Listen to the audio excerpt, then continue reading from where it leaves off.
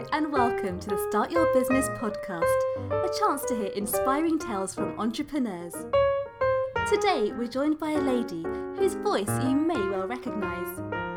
Posy Brewer has been a professional voiceover artist for over 15 years, working with some of the biggest brands in the world. You may well have heard her sunny tones in an advert, on TV, online, or even as a character in an animation. But today, she's here to tell Start Your Business more about life as a voiceover artist. Really lovely introduction.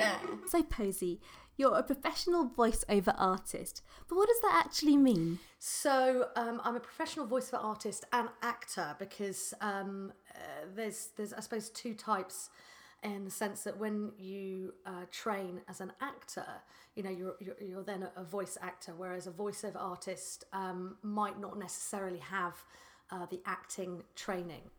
So you provide voice services for all kinds of things. How many different types of voices can you portray? What it is you literally can do voiceovers.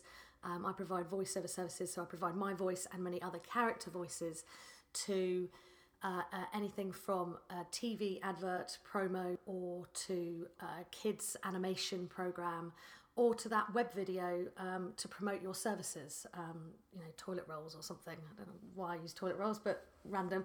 Or the self-service checkouts in your local supermarket. Which one is your favourite voice? Can you give us some examples? I suppose there's two aspects. I have my natural voice, which has always been the main, selling point, because that's me. That's my USP, my unique voice that is Posy Brewer. But then, so I have different styles within that, and obviously different paces. So I have a majority of an upbeat, friendly, professional kind of voice, young. And then you've got the more huskiness, which I've got, I don't know if you can hear, but there's a husk to my voice. And so then I get asked to do more, I suppose, the more sexy, seductive voices. And then you've got a whole array of voices for characters and animation, and witches to fairies to little boys. And I love just being myself and just being the upbeat, natural voice that you hear now. So it can be describe a promo or a TV advert. But then I love the quirky, I get asked to do witches for a lot, hello children. But then you've got the different styles of witches, so you can have the hello there, how are you? And then you've got the more wacky, hello there, and I love doing things like fairies, because I love butterflies and fairies. So, if you want a young girl, Felicity Flump Fairy, hello, my name's Felicity Flump. Or the computer voice and things like that. So, yeah, hundreds. So how did you know you wanted to be a voiceover artist? Was it a talent that you've always had? I mean, did you have it as a child? I always wanted to be an actress. I was really lucky and fortunate to always know what I wanted to do. But I never thought voiceover was where I was going to go. I was, doing my film and TV and theatre shows and things. But when I left drama school, my first job was animation. And then I did stuff for the BBC, and then I worked for Barclays Bank doing their telephone system, on hold systems for 3 years, and big companies like that. And it just kind of came to me, and I think I then learnt that I have a real strength with my voice, and kind of I always loved the voice aspect at drama school, the voice workshops and things like that. So I think, I kind of fell into it, but I didn't, if that makes sense. How did you become a voiceover artist? Did you have to go and do some professional training? So I trained at the Oxford School of Drama for 3 years. So that was my base training. I also did courses at RADA as well, which probably most people will know of.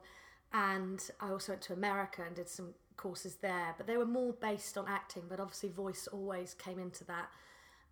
You definitely need to do some vocal training, I think. It's some people say, oh, I've got a great voice, I can do voiceovers. No, you can't. It is a skill. And, some people are very lucky. They could just have a great voice and a great talent behind the microphone. But there is a technique, and you need to understand that microphone. It's like your tool. I wouldn't say that, oh, I could be a plumber, or a lawyer, that it is a skill, and I wouldn't want to go and touch something like, plug in a dishwasher or whatever like that, because that's not what I do, and I would rather get a plumber to deal with that, and, and that is a skill. So you've definitely got to do some sort of training, and work with the voice, and just practice behind a microphone. You've worked with some of the biggest brands in the world, but what's been your most favourite project to date? It's a difficult question because there's so many that I've done that I've absolutely loved, and then there's some other ones that I've absolutely hated. But I think one of my biggest ones was actually, I think, my second job straight out of drama school, and was working for the BBC Radio, and I met a producer, Peter Kavanagh, and he did my first showreel, and he then really liked it and said, look, actually I think you'd be great for a character in one of the BBC Radio plays. So he got me in, and I worked alongside people like James Fleet, and I just remember coming out and walking across Waterloo Bridge. The sun was shining, and I felt so proud of myself, and because it's about a year after drama school, and it was just, I just loved doing it, and I got to be a character, and I got to use my acting skills, and it was just, that one's really stuck in my mind, but there's so many, I could go on forever. So how do you stay organised? That could be interesting. Admin, a lot of admin, emails, I struggle on that, because all I want to do is I want to be in the booth, and I want to be recording. If I could have a PA, I'd love it. But then, because I'm the product that I'm selling, essentially I have to be in control of everything. So it's kind of a difficult one to have a PA, and be able to just give everything to them. The most important part of any job is getting paid. So how about the invoicing? How do you manage to stay on top of that? Yeah, when I first started, I just used Excel spreadsheet, and I had a simple template that my hubby created for me. But it got to the stage where I had so many lots of little jobs, and the invoicing just got mammoth, and it got to the stage where it's like, oh, I can't cope, and it was just taking me forever, having to copy and paste their address into a spreadsheet. So about 4 years ago, I really kind of decided to go into using accounts online, and I tried a couple, and have to say I had a very bad experience with one of them, which completely destroyed my accounts, and it then cost me a lot of money for my accountant to sort out. So I did feel a bit deflated. So for me, it was about finding something that I could use, but also my bookkeeper could use, and my accounts, but have it in very simple terms. And Sage was always, when I did jobs, in early days when I worked for companies and agencies and things like that, when I was doing part-time for VO, Sage was always the thing to use. And then Sage 1 I started using, and that cleared up everything, and I've been using that for about nearly 2 years now, and I have to say it's absolutely saved my life. That sounds really dramatic, doesn't it? But it saved me, a good few grey hairs, let's just say that. And it's been brilliant, because what I love about it is it's simple, but it's got loads of functions as well. So it's easy to understand somebody who isn't an accountant, do you know what I mean? Because to me, I don't understand certain aspects. I'm like, oh God, am I meant to be this? Am I, zero VAT rated, or all these little things, and where Sage completely explains it to you, and it's just so easy being able to create an invoice, and it's all on there, and seeing my cash flow. It's kind of made me understand more about what I need to do, and also chasing up emails. And then they've joined forces with a thing called Satago, which is brilliant as well. So if I've got outstanding invoices, which I do a lot of the time, because people are on different term, so 30-day terms or 60-day terms. Some people pay me straight away, which is great. But Satago kind of takes that credit control out, and it syncs with Sage 1. There's a couple of other kind of cloud software packages that have all these fancy things, and you're like, oh, that's cool. But actually, I couldn't really understand it, and then it got a bit too technical. Whereas Sage 1, funnily enough, I'm a Costco member, and I have a Costco account, so I was in Costco, and they were promoting Sage 1. All customers can get Sage 1 discounted, and they were just doing some promo on that, and that's how I started with it. With my invoicing, I used to literally, as soon as the job was finished, I used to do the invoice, but I can't do that. So now what I do is it either on a weekly or a monthly basis, depending on the client. And so sometimes when I've done a job, I will have to invoice straight away, because it might be a client that I've never worked for, so I don't know, so it's better to invoice them straight away rather than leave it a month. But then there's regular clients that I kind of will leave on a monthly basis, because I have several jobs throughout the month. So it's better to just kind of leave it to the end of the month and then put them all on one invoice rather than 20 different invoices. And it's on an app on my phone as well. So it's great, because especially when you're away, or you get an email going from somebody saying, oh, this is wrong on the invoice, or you've done it in US dollars when I wanted it in euros, or something like that. If I'm out and about and I'm not on my main computer, I've got my phone, and I can look at my clients, I can change the invoices and then resend it. So it's really handy. So how do you promote your services? Well, there's kind of two ways. I mean, obviously I have a voice agent who also gets me jobs, and that's probably more the big high profile gigs for advertising agencies. But then there are lots of production houses that have a pool of talent, and I'll be on their books, and they will then, every job that they get in, they will put me forward for it. And then obviously it's the client at the end of the day.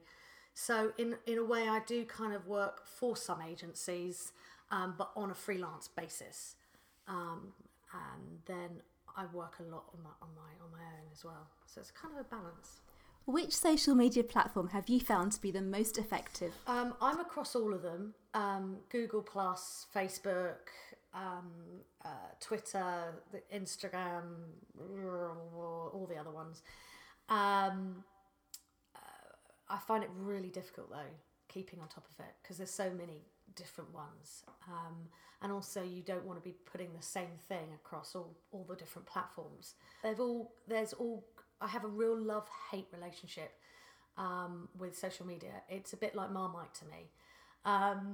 It is. 1 minute I'll love it, and then the next minute I'll hate it. Be like, just irritating me. I can't keep up with Twitter. I can't keep up with it. But it's also great. It's a great thing to just get things out there. And Facebook, I find Facebook a bit more personal, and I kind of keep less work on that one. It's more about building relationships, I think. So I want to come back to your actual business and what it is that you're obviously doing as a voiceover artist. So sort of taking you back a few years to when you kind of started out, what kind of support did you receive as this kind of new business? None. I think you're either a business person or you're not, and I think you have to make a decision on that. And I think if you have the ability and you're not a business person, then try and employ somebody who is. get a PA who is business orientated. I think you have to have for me, I think I've got quite a good balance. I'm very creative, and that's what I love doing and everything, but I also am very business orientated as well, because it's my livelihood, and I want to achieve success in everything that I do. So yeah. So in that case, when you were starting out, were there any particular challenges that you faced that you really just had to overcome in order to get there? I when I first started, I think that more than like any other actor, is I had to have a second job to keep me going, and that wasn't necessary. Even though part of me hated it, it also kind of helped me in business. It teaches you certain skills. So I used to work at estate agents in sales and lettings,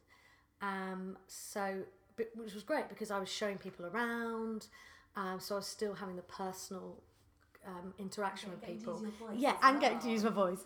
But then also obviously dealing with emails and computers and the business element and contracts and things. So that actually possibly really helped. So we're going to go back 15 years now.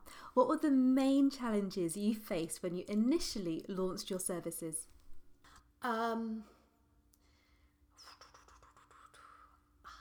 It's a difficult question, because now I think you've got so many opportunities with courses online to help you with those business aspects and social media, that wasn't really around when 15, 16 years ago, or wasn't publicised as much as it is now through social media. What would I have done? I think I just would probably believe in myself, trust myself more, and yeah, it's a difficult question to answer, actually. Do you think there's enough support for small businesses who are starting up now? I think you need...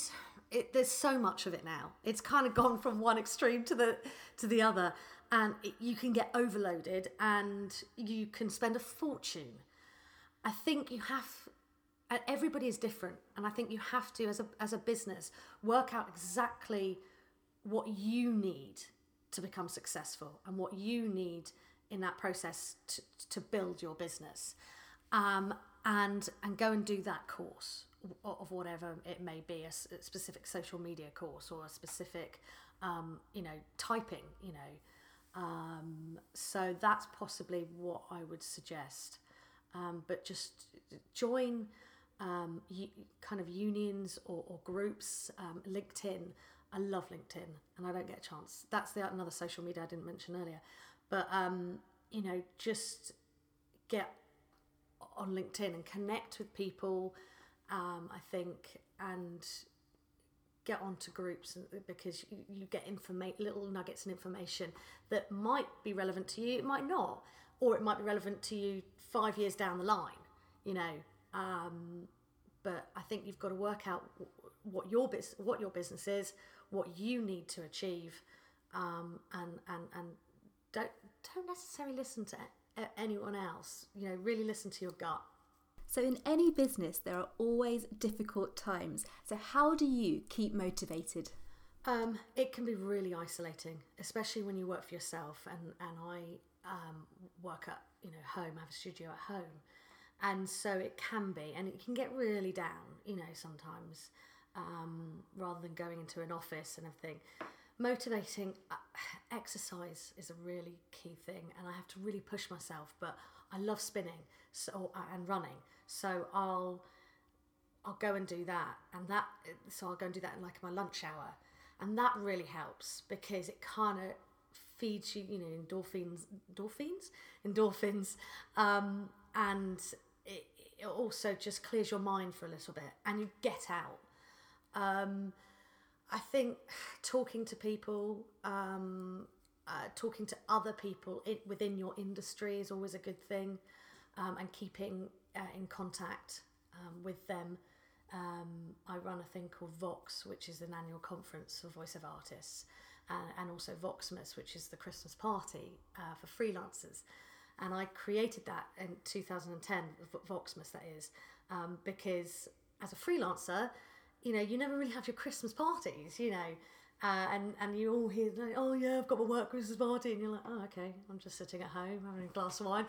So I created Voxmas, and that's been really good. And I think having a kind of a community within your area of work, yes, they're competition, people you're working with, other VOs and things, but also it can also really help kind of, because they understand the industry, so you can kind of offload problems that you're having that they might have had 6 months ago, and go, oh yeah, I had a client like that, and I would do this and do, so I think it's, exercise would be my key thing, and trying to get out of your head, that's the biggest thing, because those thoughts can really start, make you like really depressed, and you can start going, oh, that person's doing that, oh no, oh I should be doing this, oh no. I think you have to just go back to thinking, believe in yourself, and know what you're doing, and reaching for those goals, and have goals, targets, and write them down. That they say you should definitely write goals for 6 months' time, for a year's time, 5 years' time. So Posy, you mentioned your children. You do, of course, work from home. So how do you manage to maintain a work-life balance? I just do. I just juggle many, many plates. That's why I'm so tired. I think also as about being the mum, I have to make sure I'm dealing with all the kids. I think it's about having good people around you, family, friends, childminders, and having a good structure around you, so that you can, and not just have one thing, rely on one thing. So for example, the childminder, I can automatically go, okay, I can put her with the childminder on a specific other day than she's normally on, if I've got another big job in town or something and I can't balance it, or but the childminder might not be able to do it, so who else could I ask? So it tends to be Granny, and then if it is really bad, then I go to hubby, and he'll have to work from home just for those couple of hours while I do that, and it's just about juggling, and that's really what it is. So being a voiceover artist sounds like you wouldn't have many outgoing costs, but actually you need lots of equipment. So what are your costs? So, well, I call it the Purple Palace. Wonder why? Yes, I am a purple freak. I love purple, and so my studio. So I have my office, and then I have a studio that's been specifically built within that. So it's a room within a room, I suppose. And in there, I've got 3 microphones, but I tend to use one. But again, it depends on what job I'm doing. But I'm a big Neumann fan. So I have that. I have my screen, so I can read scripts on there. I have an iPad as well. I also have a board, because I do like printing things off, and especially with local radio ads, they change the script quite a lot, and so you can tend to change it better with a pen on the paper than on the screen. So yeah, and then I've got the headphones, the equipment, my codec, because I use ISDN, which is a data line, like a telephone line, which it means I can connect to other studios and producers directly, and then Source Connect Now, which is kind of the same thing but over the internet, and that's outside the studio. And then in the office bit, I've got my Mac, and then another Mac screen, my speakers, my Apollo Twin, which most people so, and lots of equipment. And also you've got the regular ISDN line, which costs you, from depending on what contract you've got, £25 to £45 a month. You've got, your mobile costs, your internet, the equipment alone, codecs cost $2.5 grand. Microphones, you can buy a microphone for £100, but when you're a professional, you've got to get a good microphone. Saying that though, there is a brand that's coming out or is out that have a great microphone, and they're Aston microphones, and they're really reasonably priced. But loads, you've got so many outgoing costs that people don't realise, and I think, especially with rates, people are like, but you're only speaking for 2 minutes, and it's just like, but I might be only speaking for 2 minutes, but A, you're paying for a skill, B, I have my business costs, and I have to incorporate that into my rate. There's a lot of costs involved, and obviously you have to have accountants and So your voice is the biggest asset to your business. So have you insured it? You can do. I have insured my voice. If it means I can't work for a certain period, because it's my main income, and I also need to pay the mortgage. So yes, I didn't do in the early days, but yeah, I do now. I have to. And there's another business cost. So what top tips would you give to someone in the process of setting up a new business? Firstly, believe in yourself. I am a big believer in you've got to do what you want to do and what makes you happy. I was very fortunate when growing up, is my mum always let me do what I wanted to do, in career aspects. And if you're not happy doing a job, then don't do it, because somebody else will love doing it and they'll really benefit from it. I think, especially for a startup business, I think you have to just be focused on what you want to do, make goals, not aim too high at the start. I think you have to look at it like a ladder and have little steps. And it does take a long time. I mean, you can have overnight success, of course you can, and but they are very slim. And I think it's about treating people the way you want to be treated. Be friendly, be open, and I think it's offering a trust to people, and that's why I think a lot of clients come back to me. And hence, I think why I changed the tag of a trusted voice behind your brand, because you're getting that honesty, you're getting that trust, and again, I want to give you everything I possibly can in a professional service that I'm offering. And finally, Posy, which products and services would you recommend to someone who's starting out? Get yourself a good bookkeeper. That is a must. Get a good accountancy package. Sage One is brilliant, and that, especially from experiencing some other ones. But when your skill is not accounting, as per se, you need something that is clear to understand for you, and easy to use, functional, and Sage One ticks all those boxes. And it's a brilliant software. And I think if you've got that from the outset, from the beginning, it really helps you forecast with your cash flow and what you should be charging and what your business costs are. So that, I think, if you're starting up, is really important. Go do just, when there's days that feel down, just remember why you're doing it, and enjoy what you do. Make sure you're doing a job and your business that makes you happy.